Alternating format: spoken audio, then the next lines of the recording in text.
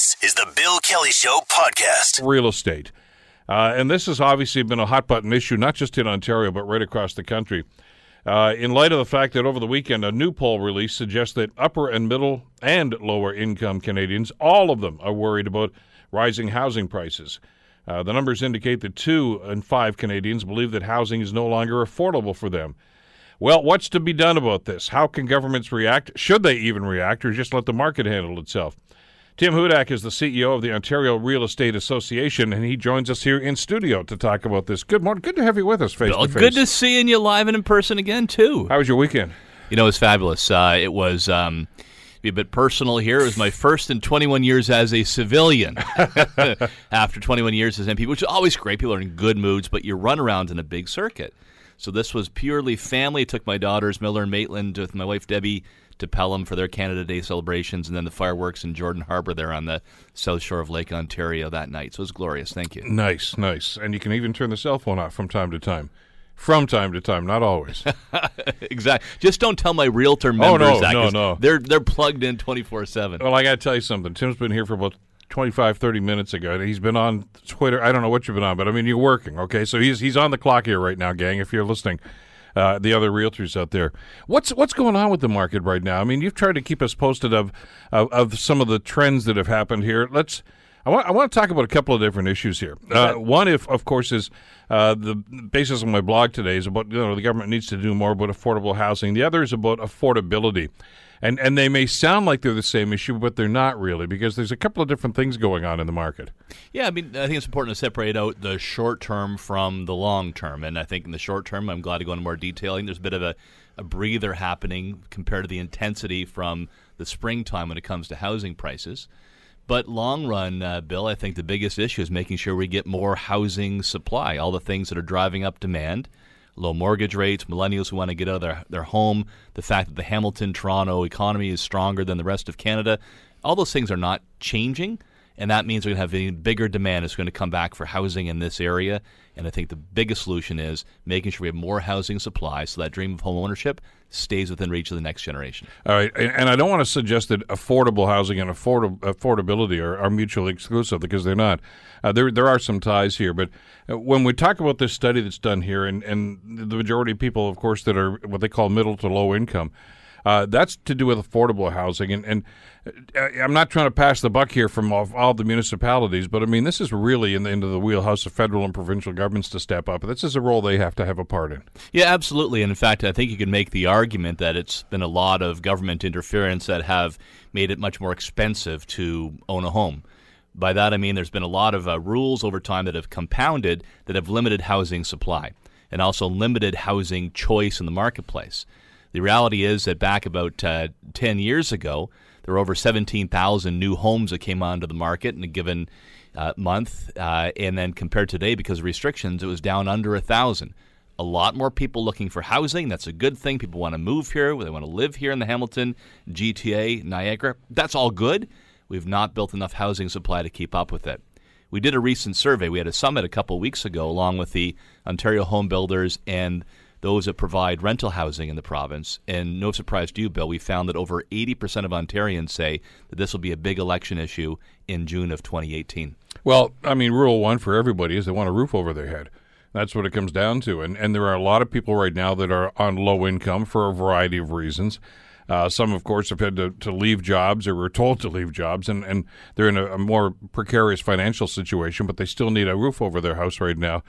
And the government has for years now, as you know, Tim, because that was where you were for years in Queen's Park, petitioning the federal government to develop a national strategy. We're the only G8 nation that doesn't have that. I mean, they're just talking about all these prime ministers and presidents meeting in just a couple of days right now. We're lagging behind in this, and we just don't seem to understand that this is a crisis situation. Yeah, it is, and I mean, it shows that one arm of government doesn't know what the other is doing. So look at immigration, for example. We attract over 300,000 people per year into Canada, the vast majority of whom will settle here in Ontario in the Greater Golden Horseshoe. So one hand, the government is doing that, but the other hand is not ensuring that we have enough housing. And one of the driving values of new Canadians, even more than existing Canadians, is they want to own a home. As you said, some see it as a right, some say it's a place, a roof over our heads, but it's also a smart long-term investment. New Canadians get that. We just don't have enough housing supply. So how do we solve this? And again, I'm not going to simply say, well, this is an easy solution. The government just has to throw a lot more money at it. It's more complex than that. So, we've been very fortunate. We have had the ear of government. There are about 16 different meetings that the realtors and I had with Premier Wynne, our finance minister, and other government officials. We asked for three things. We said we wanted to see movement towards more housing supply to try to address this long-term issue to make sure that homeownership stays affordable for new families. So they are, to their credit, taking some steps in that direction. We got to keep the pressure on to make sure that they keep good on their promises. Secondly, for high impact new Canadians coming to the Hamilton area that maybe are going to get their MBA at McMaster and start a new business or work at the hospital, we want to make sure that they were exempt from the new tax on foreign purchases because they're contributing to our education or health system or creating jobs. And third and finally, we wanted to make sure that we revisited the rules around the real estate profession to bring them into 2017. We want to make sure that we have the highest professional standards and the highest level of education because this is the biggest purchase that the vast majority of CHML listeners will make in their lives. We want to make sure they've got the best advice on making wise decisions. I want to ask you a little bit about that, if you could get into some detail about that, because I know the government talked about a couple of those things when Minister Sousa was going public with some of these recommendations, including the foreign ownership thing, and we've got our opinions about that. But I've talked to a lot of realtors in this area, especially over the last little while. And I got to tell you, the consensus opinion I've heard from most of them, Tim, is, you know what, it was about time that we revised some of these rules. Not because there was widespread abuse or there wasn't, but he said there was a couple of bad eggs and they kind of gave everybody a bad name in the industry, and it's about time to clean that up. Yeah, and it really impressed me when I started this job just over 6 months ago, and I spent the first part of it really talking to a lot of realtors in every corner of the province. And what always impressed me was how angry they get when they find out that one of the small few in the profession took advantage of a customer in that very delicate, expensive, and emotional purchase. And they get mad not simply because it pulls down the label, as you said, that's part of it, sure, but more so because when you be successful in real estate, you make a real personal connection with your customers, with their families, the neighborhood. You got to be a people person.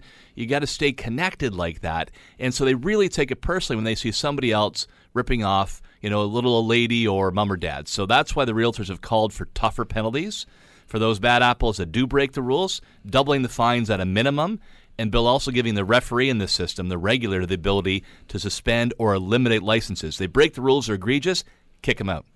And this is such an important thing, and I'm not trying to draw an analogy here between doctors and realtors, but I mean, doctors, lawyers, people like that know a lot more about the certain situations that we call upon their expertise for than we do, the average person does. So we rely on them. We put our trust in them. We put our faith in them. And it's the same thing with realtors. I mean, anybody that's ever gone through a transaction, whether it's buying or selling a property, the pages and pages of documents, and come on, you can't read them all. You don't even understand the heretofores and whereas. You count on that realtor to guide you through that. And 99.9% of them do a great job on that. But the odd time there is somebody who maybe kind of takes advantage of the situation. So I'm and again, it's the realtors that are telling me, yeah, we need to clean some of that stuff up. Double dipping maybe and some other things like that. I don't even know all the phrases in this, but it seems as if the industry itself is cleaning itself up. Yeah, and the realtors are leading the way. Want to see the top standards in North America because, after all, compared to when these rules were last addressed, that was 2002. I happen to be the minister in those days, but the market's changed tremendously. I mean, if you bought a house in 2002, its value has gone way up. So the price of homes is much higher. The real estate transaction is more complex. Consumers are more sophisticated. There's new technologies that we never dreamt of in 2002 that are now used in the real estate exchange or in when you're searching for houses. Social media didn't even exist. So let's get the laws into 2017, reflect the modern marketplace for consumer protection, to reward the hardworking realtors, the dominant side of the profession, and those that are breaking the rules, we want them out altogether. Let's talk a little about the market itself. And we talked about affordable housing, and that's a key element to this, but there's also affordability. And I know that we say, well, this is outrageous what you pay for a house. In some cases, the price of a house has doubled in the last 8 or 10 years in some markets and in some neighborhoods.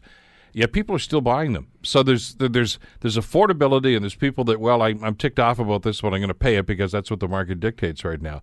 But for those upper middle to higher income families that are looking at houses in the 800,000 range, and much higher when you get into closer to the GTA right now, talk to us about affordability there, but also talk to us about choice. I mean, is there enough there? Because there is a constituency out there that wants to buy those houses.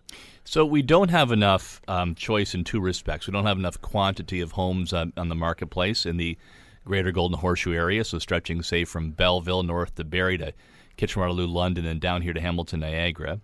And the other part of choice is we don't have enough variety because outdated government rules have really restricted some choices. So let me tell you a bit more about that. We did a survey recently as well on the value of home ownership.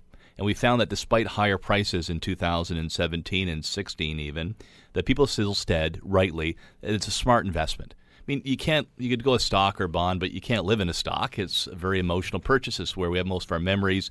And over time has shown to be a very wise investment when it comes to prices, as you just described. But we need to do more when it comes to the quantity. So let's look for land that is housing ready. It's been designated that way in official plans. And let's actually target government infrastructure funding, water, sewer, roads, or transit, to those parcels of land. And secondly, let's give more choices. Not everybody's going to live in a high-rise condo their entire lives. So let's give choices from the high-rise condo to the detached house to what they call the missing middle, which is really good for millennials and empty nesters. There's an amazing conundrum that's happening here that maybe, I'm not sure if the industry even anticipated this, Tim. There was a circle of life when it came to housing. You know, you'd start off as a young person, maybe in an apartment. Maybe you'd move into some affordable place, a fixer-upper, as a starter home. Graduate as the family got a little bit larger. The family would leave, the empty nester. You'd move out. And it was the reverse of that, obviously. You maybe go back to a condo or something like that. That's not happening anymore. People that are still empty nesters now are hanging on to their properties. Did we anticipate that, and can we handle that blip? We can handle it. I think the market can handle it, and realtors can give good advice, the best advice on where a neighborhood's going or future opportunities. But I think government did a poor job in anticipating that this would be a result of the policies that have been implemented. So you're right, that was always the cycle, but by restricting supply of housing through various types of red tape, the length of time to build new housing, they have something called Places to Grow in the growth plan, which basically says that all of the greater Golden Horseshoe area should look like downtown Toronto. These types of policies restrict the amount of choice in the marketplace. We've asked for changes there so the empty nesters could have maybe a stacked townhouse to move into and then free up that traditional family home for the young couple starting out. Well, which is what we're seeing. I mean, I see some of the construction in South Hamilton right now, and of course there are still many surveys of being single family, but there's a lot of townhome complexes, and again, they're geared for that person, that individual right now that still wants to have some land around them. I mean, I can look at our situation. I don't want to live in a high-rise. Not now, anyway. Not yet. Maybe someday. But I'm not ready for that. And neither are my dogs. We still want to have a backyard. We want to be able to enjoy some property. You don't need a large house anymore, but we still want that. And I got to tell you, a lot of folks I've talked to are saying, you know what, we can't find a whole lot here that's on the market right now. Yeah, those dogs will have to cross our legs in that long elevator trip down, I suppose, eh? People will make different choices at different times of lives. I remember, in my 20s, the high-rise, smaller condo was fine for me. I got married, had kids that they certainly seem to come along after you get married and such, and sometimes before. And you want the space. And unfortunately, we've had about almost a decade of policies that have not recognized that. And we had a 5-point plan. The government has listened. They'll move forward on it, hopefully, just to put more choice there in the marketplace, to speed up the approvals process. And government has a great ability with the billions of dollars that's set aside for infrastructure to say, okay, Hamilton or Burlington or St. Catharines, if you want this money for your water sewer project, let's make sure that you're going to open up more housing choices for the local residents. How do you get the private sector involved? I mean, we talked about the onus being on government, Tim, to get involved in this. They can't cut a check for this stuff. I mean, there has to be a cooperation here between the private sector, but there's got to be an incentive. I mean, these guys are in the business to make money. I mean, there's some great people that build some fabulous product, and they've all done some extremely wonderful things, of course, in communities as well.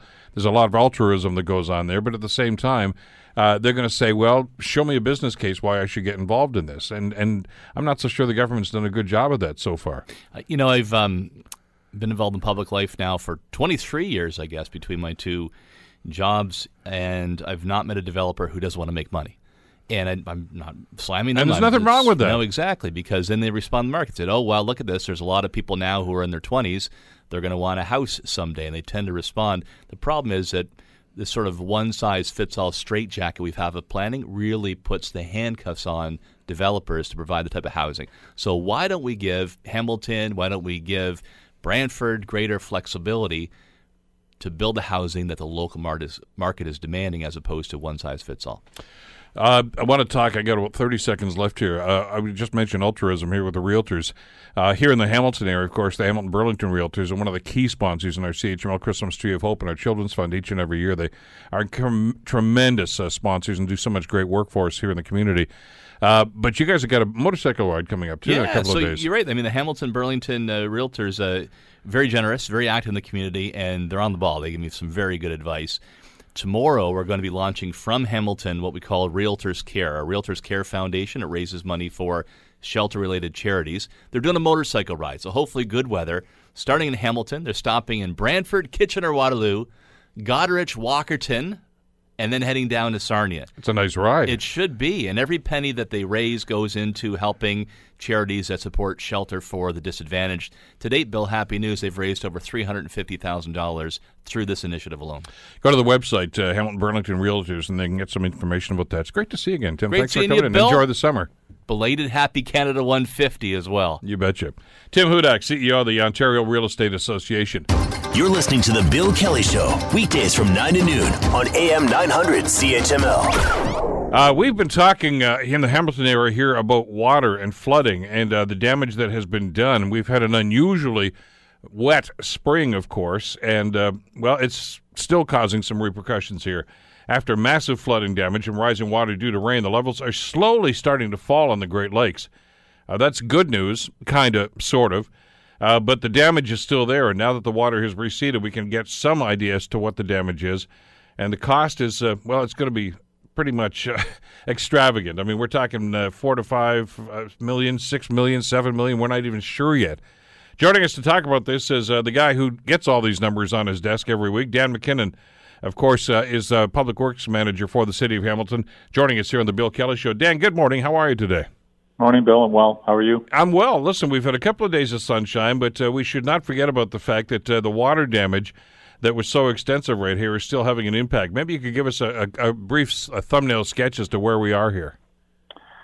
Well, we're keeping our fingers crossed and hoping for drier weather. It's still going to take a fair bit of time for the water levels to recede in Lake Ontario, and Environment Canada has indicated that we're probably still looking at several more weeks. And I think it's probably difficult for them to, make statements with a great deal of confidence because it really does depend on the weather. The type of weather systems that we've been seeing through the spring is they've been very large and covering a lot of the Great Lakes watershed, and that's why we're seeing so many of the issues that we're experiencing right now is just because of these large systems dumping just such a tremendous amount of rain over the watershed. So I know that they are trying to put more water over the dam down around Cornwall to help alleviate some of the issues with the water levels here, but they can only do that so fast because if they do that too quickly, they'll start to create more problems downstream in Quebec. So I think we're still around 60 or 70 centimeters higher than we were this time last year. A portion of the waterfront trail between Cootes Paradise and Princess Point is still underwater. So we still can't even get in to assess some of these areas as far as how we're going to repair them when the water levels do go down, because it's going to take some time before they do recede.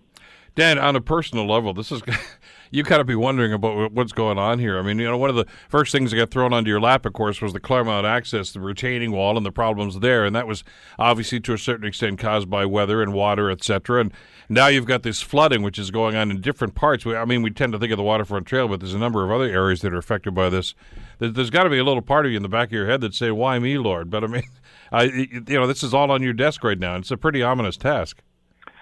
Well, I think I went into this eyes wide open. It'll be another month and a half. I'll be coming up to my first anniversary in the position, and my background of water, I think, prepared me for this. I think that people, they may not appreciate that climate change isn't kind of a burning platform where we all get on board to make some dramatic change. It's been happening for a long period of time, and from my experience, I really saw the real punctuation of it back in 2004 when we started having some of these flooding events. And the wet weather that we've experienced this year is a little different than the way that climate change experts would describe what we could expect to see, because it's usually long periods of drought punctuated by really torrential downpours. And we haven't had the drought this year. We've just had lots and lots of rain. So it's not completely characteristic of what you would think with climate change, but certainly in my books, it's just another one of those facets of climate change that's here. We have to deal with it. Climate change is already costing us a lot of money, and we're just going to have to continue to find ways to roll with it and be more resilient and build more resilient infrastructure that I guess lives more in harmony with nature than trying to hold it back. And so we're learning as we go here, but it is becoming an extraordinarily expensive proposition. Well, I know. I mean, a lot of people, when word association, when you say climate change, they just think, oh, that means it gets really hot. Well, there's a lot more to it. It means, bizarre weather patterns changing and taking us this way. And maybe the first inkling we've got of this, it's probably going back 12 or 15 years now. When we had some serious flooding in the West End, in the Chinook area, and, of course, in the Red Hill area. And we heard the phrase 100-year storms. In other words, storms, rainfall so severe that they only happen probably every 100 years. We get 3 or 4 of those every summer now. Yeah, we're certainly seeing greater frequencies of those types of events. And, the one that happened in Dundas there about a month and a half ago, I think they were predicting for us to get 30 millimeters of rain for the entire day, and we ended up getting over 70 mils in just a couple hours. So, all we can do is try to prepare for it.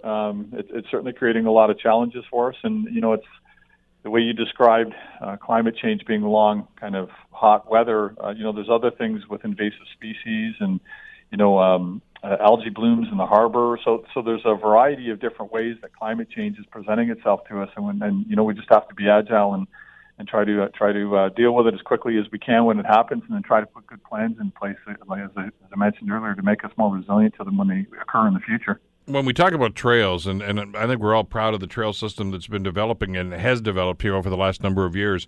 And you mentioned, of course, the waterfront trail and the fact that a good deal of that's still underwater, and that's somewhat problematic. But my understanding is even the rail trails, somewhat away from the water itself, in other words, away from the bay and the lake, the rail trails have been adversely affected by this.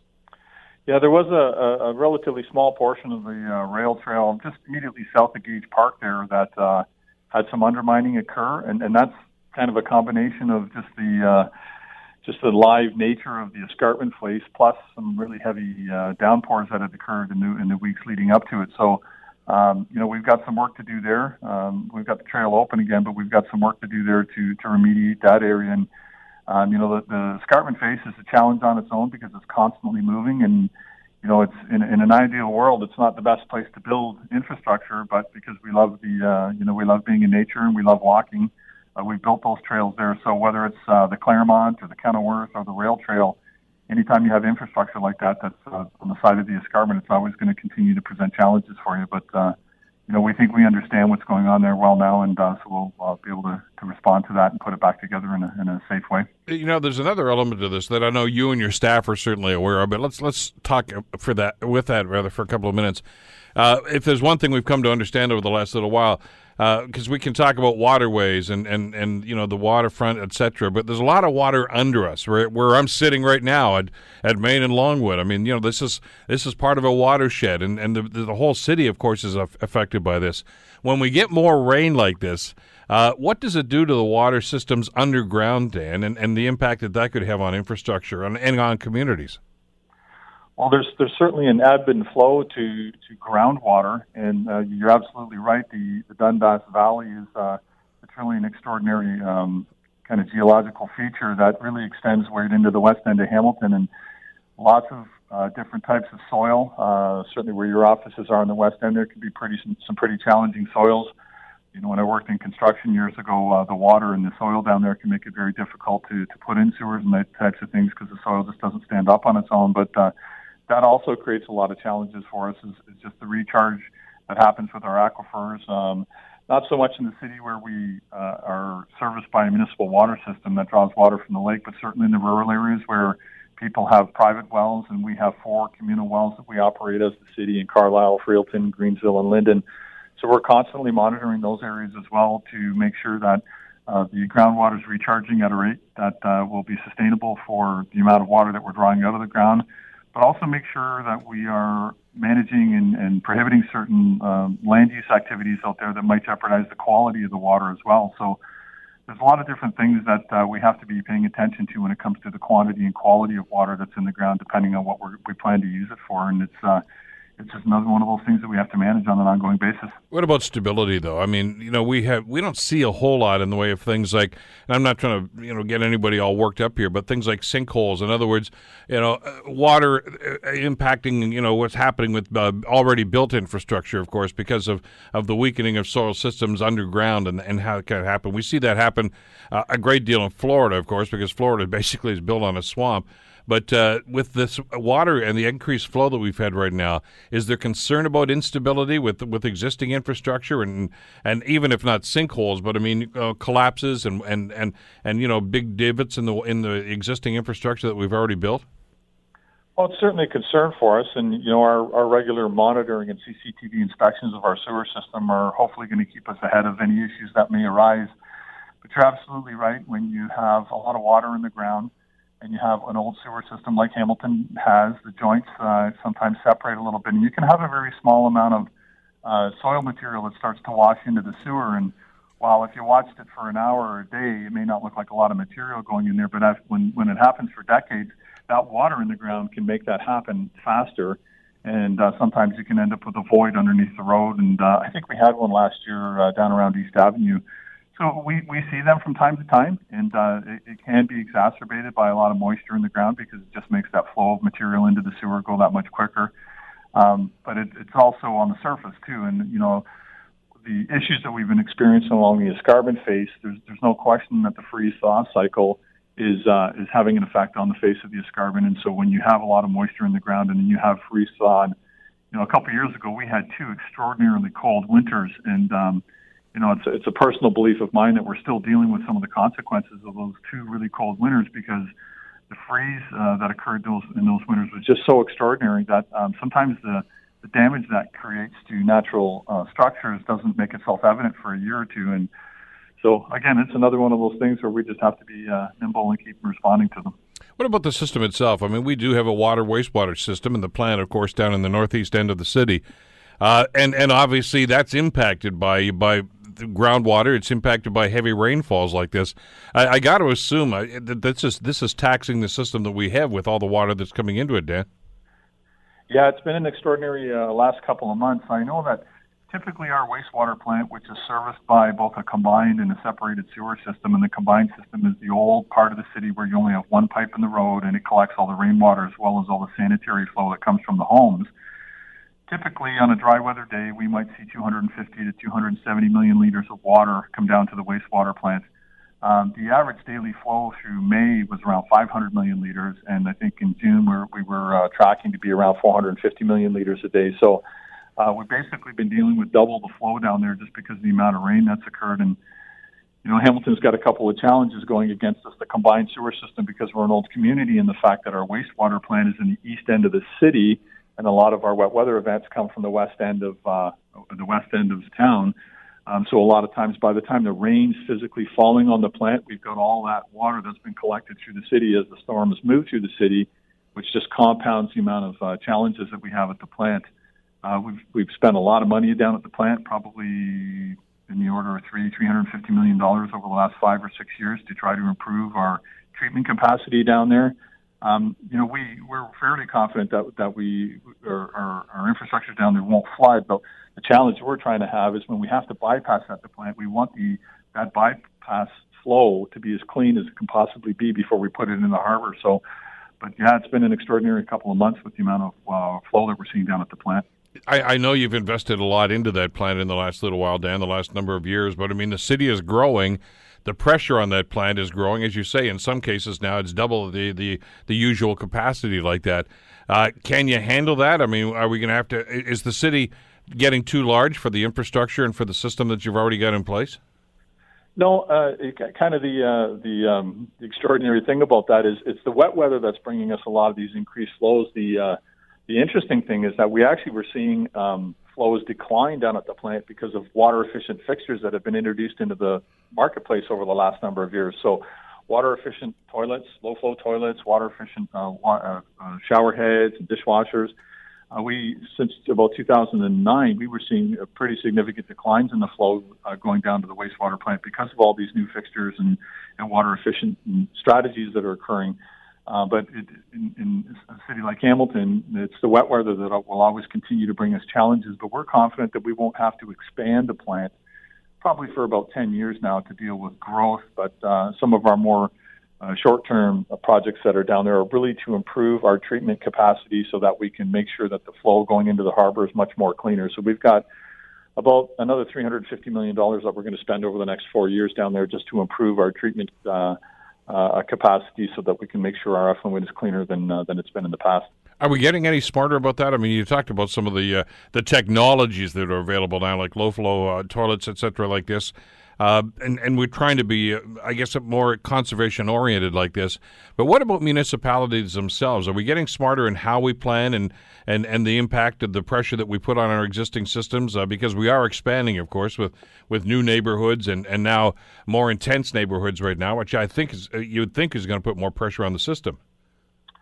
There's no question it's a challenge. The province is the one that oversees growth, certainly at a provincial level, and they dictate how and where you can grow. So what we call low impact development is happening. So a lot of new subdivisions, you're seeing much smaller lots closer together so that we're not chewing up all that farmland and protecting the green belt. But one of the consequences of that is you do have a much greater area where you've got roof and pavement surfaces. And so when you have those types of surfaces that are impervious, they're going to prevent the water from soaking in and it's going to flow into our storage system. So that does create challenges for us.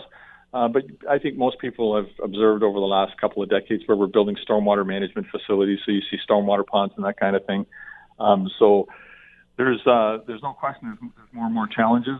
But I think the technology and the thinking and the strategy is keeping up with it.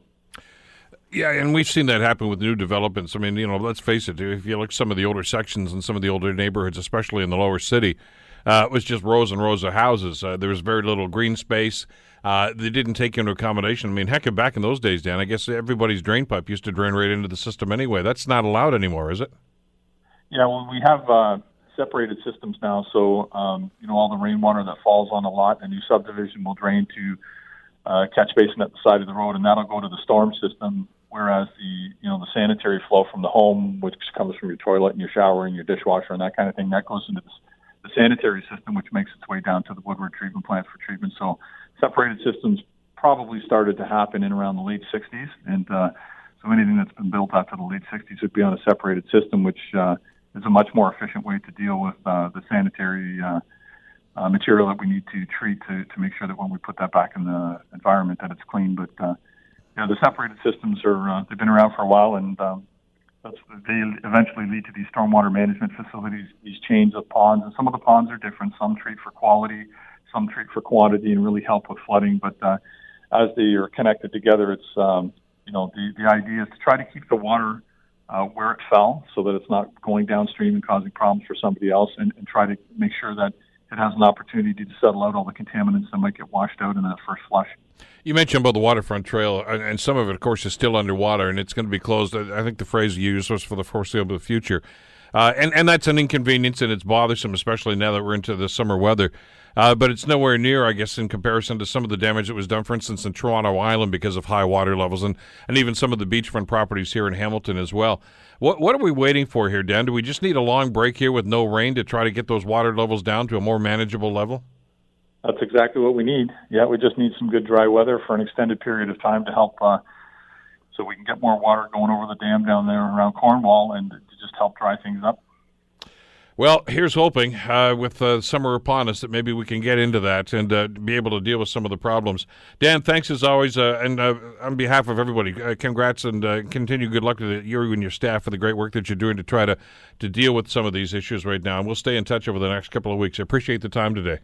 My pleasure. Take care. That's Dan McKinnon, of course, the manager of public works for the city of Hamilton. And it's unfortunate, for instance, here in the waterfront trail here in the down by Coots, that there are still some problems because of the excess water levels. But there are people here with flooded basements that are dealing with issues. And I saw some shots over the weekend too about Toronto Island, and people live over there. And it's become a real problem on the lakeshore, and not just here in the Hamilton-Toronto area, but it's going around all around the Great Lakes right now. You're listening to The Bill Kelly Show, weekdays from 9 to noon on AM 900 CHML. The story back home here that the Canadian government is going to apologize to Omar Khadr. Now, we're going to talk about the Prime Minister's visit just after 10:30 this morning, but let's get on to that other topic about Khadr, because this is a story that, of course, has been on our minds for quite some time right now. Omar Khadr, of course, was the Canadian-born individual who spent 10 years in Guantanamo Bay, and much to the chagrin of some civil rights advocates who feel that he was a child soldier and should have been treated as such. I mean, we can go over some of the elements of the case, and I'm sure we will. But there is outrage on social media today about the fact that the Canadian government apparently will apologize to Omar Khadr over his time in Guantanamo Bay. And there could be as much as a settlement of about $10.5 million. Some are suggesting this is a government caving in. Others are suggesting that there are some legal ramifications of this, and the government is simply responding to a lawsuit. Let's try to sift through some of the rhetoric and the bombast of social media and try to get to some factual information about this. And to that end, we're pleased to welcome to the program Jordan Donich, criminal lawyer with Donich Law, who joins us here on the Bill Kelly Show to try to make some sense out of a number of things that have come at us in the last 24 hours about this. Jordan, welcome to the program. Good to have you with us today.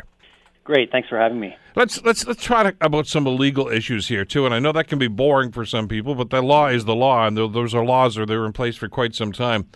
Omar Khadr and what he's gone through in the judicial system right now, and how that is implied. He was convicted by a military tribunal. Does that carry the same weight as a court of law? Is it, in fact, a court of law? Well, it is a tribunal, so no, it's not the same as a court of law. But, this case and this settlement really isn't about the conviction, okay? What this is about is how that conviction even came about, the process. And that's what this particular lawsuit is about. And that's a key element that seems to have been left out of an awful lot of people's opinions that have been expressed over this over the last little while, that he was a convicted terrorist, a convicted murderer. What seems to be lost in this discussion was, as you mentioned, the way in which that conviction, which was based on we are told, a confession, the way in which it was obtained. Through coercion, we're told, through terror, through a number of different items like this. Let's talk about that process and the impact that has on the quote-unquote verdict.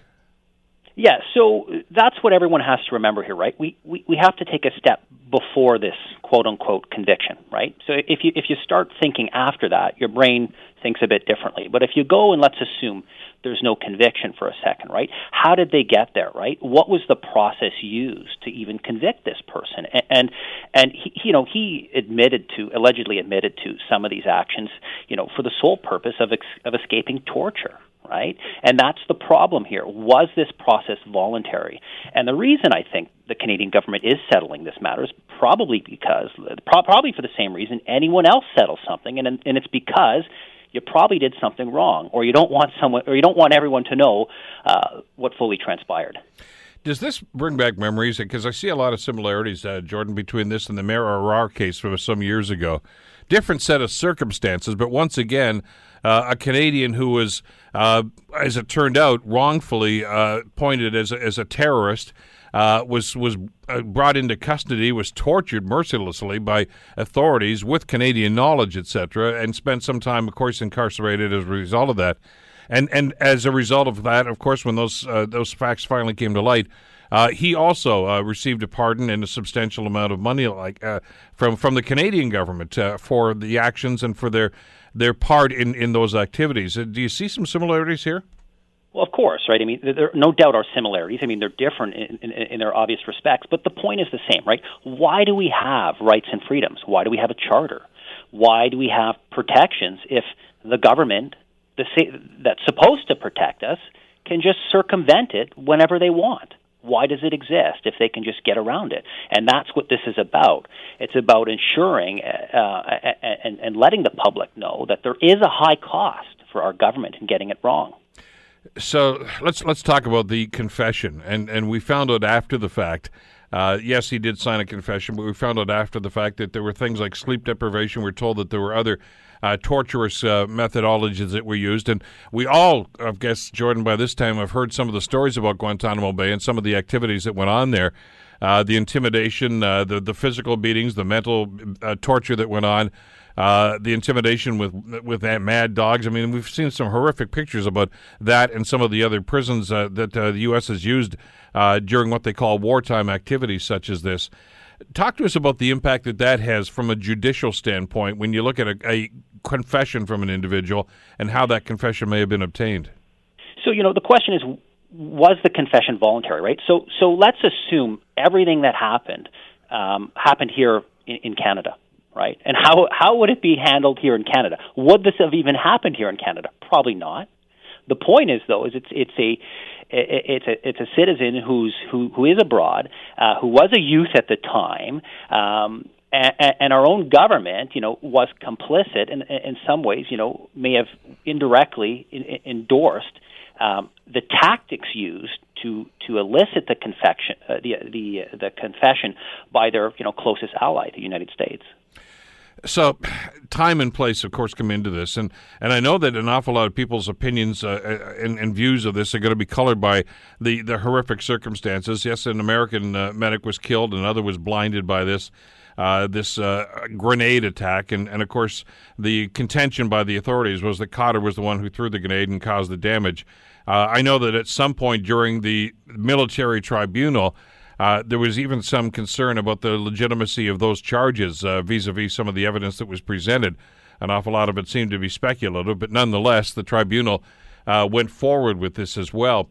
But there's a term that kept coming up time and time again, Jordan, about a child soldier. Could you explain exactly what kind of an impact that phrase would have on this sort of activity and on any tribunal or any court of law for that matter? So, yeah, you have to think of children being charged as a little bit different than adults. And the reason is children are, subject to influence a lot easier than adults. They can be, a lot of times pressured to do certain things that adults aren't capable or wouldn't necessarily do. And the law is structured, to protect kids a little bit more when they're charged, or to at least ensure that there's more fairness and scrutiny over the evidence, because they're a child. And because children are subject to perhaps influence that adults aren't necessarily subject to, or for whatever reason our law has deemed that it's necessary to protect our kids more. Bottom line is, he not only was the treatment worse than that what would happen here for an adult, it's aggravated by the fact that he was also a child at the time, and that none of the precautions that should have been taken were in fact taken. We hear about people that have become radicalized and who choose to go over to wherever it could be now. It could be any number of places where ISIS trains potential terrorists, and they come back here and may or may not try to carry out certain acts. And I know that we have government officials that do this. But in Khadr's situation, let's talk about that. I think there's a general consensus that his father, who raised him here in Canada for a short period of time anyway before he took him overseas, was a bad dude. He was known to Osama bin Laden. He was a radical in of his own right, and it was he who took Khadr and his brothers over to battle over there. It was not Khadr's choice, as I think a 13 or 14-year-old at the time, to actually go over and get involved in that situation. The father basically conscripted him into this, didn't he? Yeah, so that's my understanding of the facts, but that makes this even more interesting, because you have a situation where someone may not have even gotten involved in this voluntarily. So he didn't fly over there on his own volition. He's not from there. He was brought there and pressured by an adult, which means when you're looking at the evidence and trying the facts and trying to figure out what happened, you have to be even more careful, right? Because the nexus from the beginning proves that there already are questions with respect to perhaps the nature of his voluntariness in whatever has transpired. I like your idea of saying let's transfer this potential case over to Canadian soil for a second. If there's a situation where a 14 or 15-year-old is charged with an offense, whatever that offense might be, capital crime in this particular case, what kind of factor is it if the father or the parent or the guardian has that much influence over them? If he's raised in a household of radicalism and told that North Americans are bad, Islam is great, Islam is holy, we must destroy the infidels, etc., that's got to have an impact on anybody if they're raised on it on a daily basis, day in and day out. And then, of course, taken over to Afghanistan in a situation like that. When you're as a young individual like that, when you're inundated with that sort of information, does the court take that into consideration? Sure. Well, I mean, it certainly could be mitigating, right? I mean, or not an aggravating factor. And there is always, a defense of duress too, right? Again, is that applicable here? Who knows, right? A court would determine that, right? But if your parent, brings you overseas, puts a gun to your head and says, look, unless you participate in what I believe, you're no longer my child or whatever, that's certainly something that needs to be considered. And that's the problem here, right? None of that was considered. Or none of it was appropriately, evaluated. So no doubt, it's a bad situation for everyone. It's bad for the victims and the soldiers in the States. It's bad for Mr. Cotter. This is bad for everyone, right? But it doesn't mean you circumvent the proper process. That's what this is about. It's about process to do certain things, not about the outcome. Not about what may or may not have happened. It's about how you get there, and that's what this is a reminder of. That even our own government will be held accountable and for circumventing our own rights and freedoms. Well, let's talk about how we got to this point, because some people are characterizing this whole story this morning, Jordan, as well. The government woke up one day and decided, you know what, this guy got a bum deal. Let's give him $10 million. There was a legal process that already took place here. Cotter, of course, had lawyers. He came over here and served the last part of his sentence in Canada. He sued the Canadian government for these very things that you were just describing here because they were, in the lawyers' minds anyway, the Canadian government was felt to be complicit in some of the torturous activities that Cotter was victimized by. The Supreme Court substantiated that. I mean, we've already gone through this process, have we not? Yes, so that's right. The Supreme Court has concluded that Canada contravened its obligations, under the Convention Against Torture by basically failing to prevent and investigate what happened. So the Supreme Court's already determined that. The question is, that's separate though, right? That is obviously part of the basis of his civil suit, part of the ammunition, so to speak. The government could, continue to litigate this, but this is not just about, analyzing the process. It's also a tale of two governments, and how perhaps, our existing government may be more likely to settle or perhaps acknowledge or be more willing to take responsibility for perhaps omissions or responsibilities of past administrations. But from a legal standpoint, though, you're right. The previous government, the Harper government, decided to appeal the Supreme Court decision, and that's well within their rights. The Trudeau government decided to drop the appeal. But to be successful or to even launch an appeal in a situation of a Supreme Court decision, Jordan, I was always under the impression that you can't just say, I just disagree with it. You have to have a legal argument to suggest that the Supreme Court erred in their decision. And in the absence of that, why would you go through a long and very costly appeal process if you know the end result's going to be the exact same? Yeah, that's correct. So you do need a basis, right? An error in law or something that transpired. You can't just launch frivolous appeals and frivolous applications. They'll be shot down. So, the bottom line is there obviously are issues here, right, for both parties. And the Trudeau government, for whatever reason, has either from a political standpoint, realized that this is something that probably isn't consistent with Canadian values and is settling it, or does not want to continue litigating for fear that more perhaps may come out. Well, and there's the rub, and we don't know all the details yet because the government hasn't officially announced this yet. This is just a story that was leaked, but there doesn't seem to be any great consternation on the government's part. So we assume that this is going to happen. But if we could just lay the groundwork for this, the Supreme Court ruled that, yes, the Canadian government did err here. They did not protect their citizen. They were complicit in allowing the torture of a Canadian citizen. That's the Supreme Court ruling. The government of that day decided to appeal it. I'm going out on the other end and just asking from a legal standpoint, did government lawyers analyze this, and did they advise the government on what to do here? I mean, you're right, absolutely right. This could simply be a political decision on a philosophical level, saying, hey, we think this guy got a raw deal. But on the other hand, since the suit against the Canadian government was for an apology and $20 million, and what we're offering here apparently is $10.5 million, it sounds to me like this is an out-of-court settlement. Yeah, so look, the lawyers will advise whatever they think, the client, in this case the government or Mr. Cotter should do. Okay, that's their job to advise. But it's the client who makes the decision. And people all the time continue to litigate even though they have no chance. They do it for all kinds of reasons. They do it because maybe the other person will burn out, maybe the other person will run out of money, maybe they don't want the public to know, or for whatever reason. So it's really, I think, the change in administration as to why this has taken a different direction, because the change in administration is the client of the law firm or, the Department of Justice or whoever. Yeah, they're the ones that are instructing this settlement. And that's the difference here. And if the assumption was, or if the assessment was, look at guys, go ahead and continue the appeal if you want, but you're going to lose and it's probably going to cost you $20 million, then the idea of putting 10 on the table as a settlement here might seem like a more palatable case. But again, we don't know that. It just seems as if there's an awful lot of speculation going on at this stage. But clearly, this is a legal process, and it's certainly a high-profile case and a high-profile individual, and there's an awful lot of gray area here. But nonetheless, this is the legal system working really as it should, with appeals, the decision of appeals, the Supreme Court renderings, and I guess this party anyway deciding that we don't want to go any further on this, which governments, of course, always have the right to do. Yeah, so there obviously is a legal process, but what's changed is the instructions of the government to their lawyers in that process.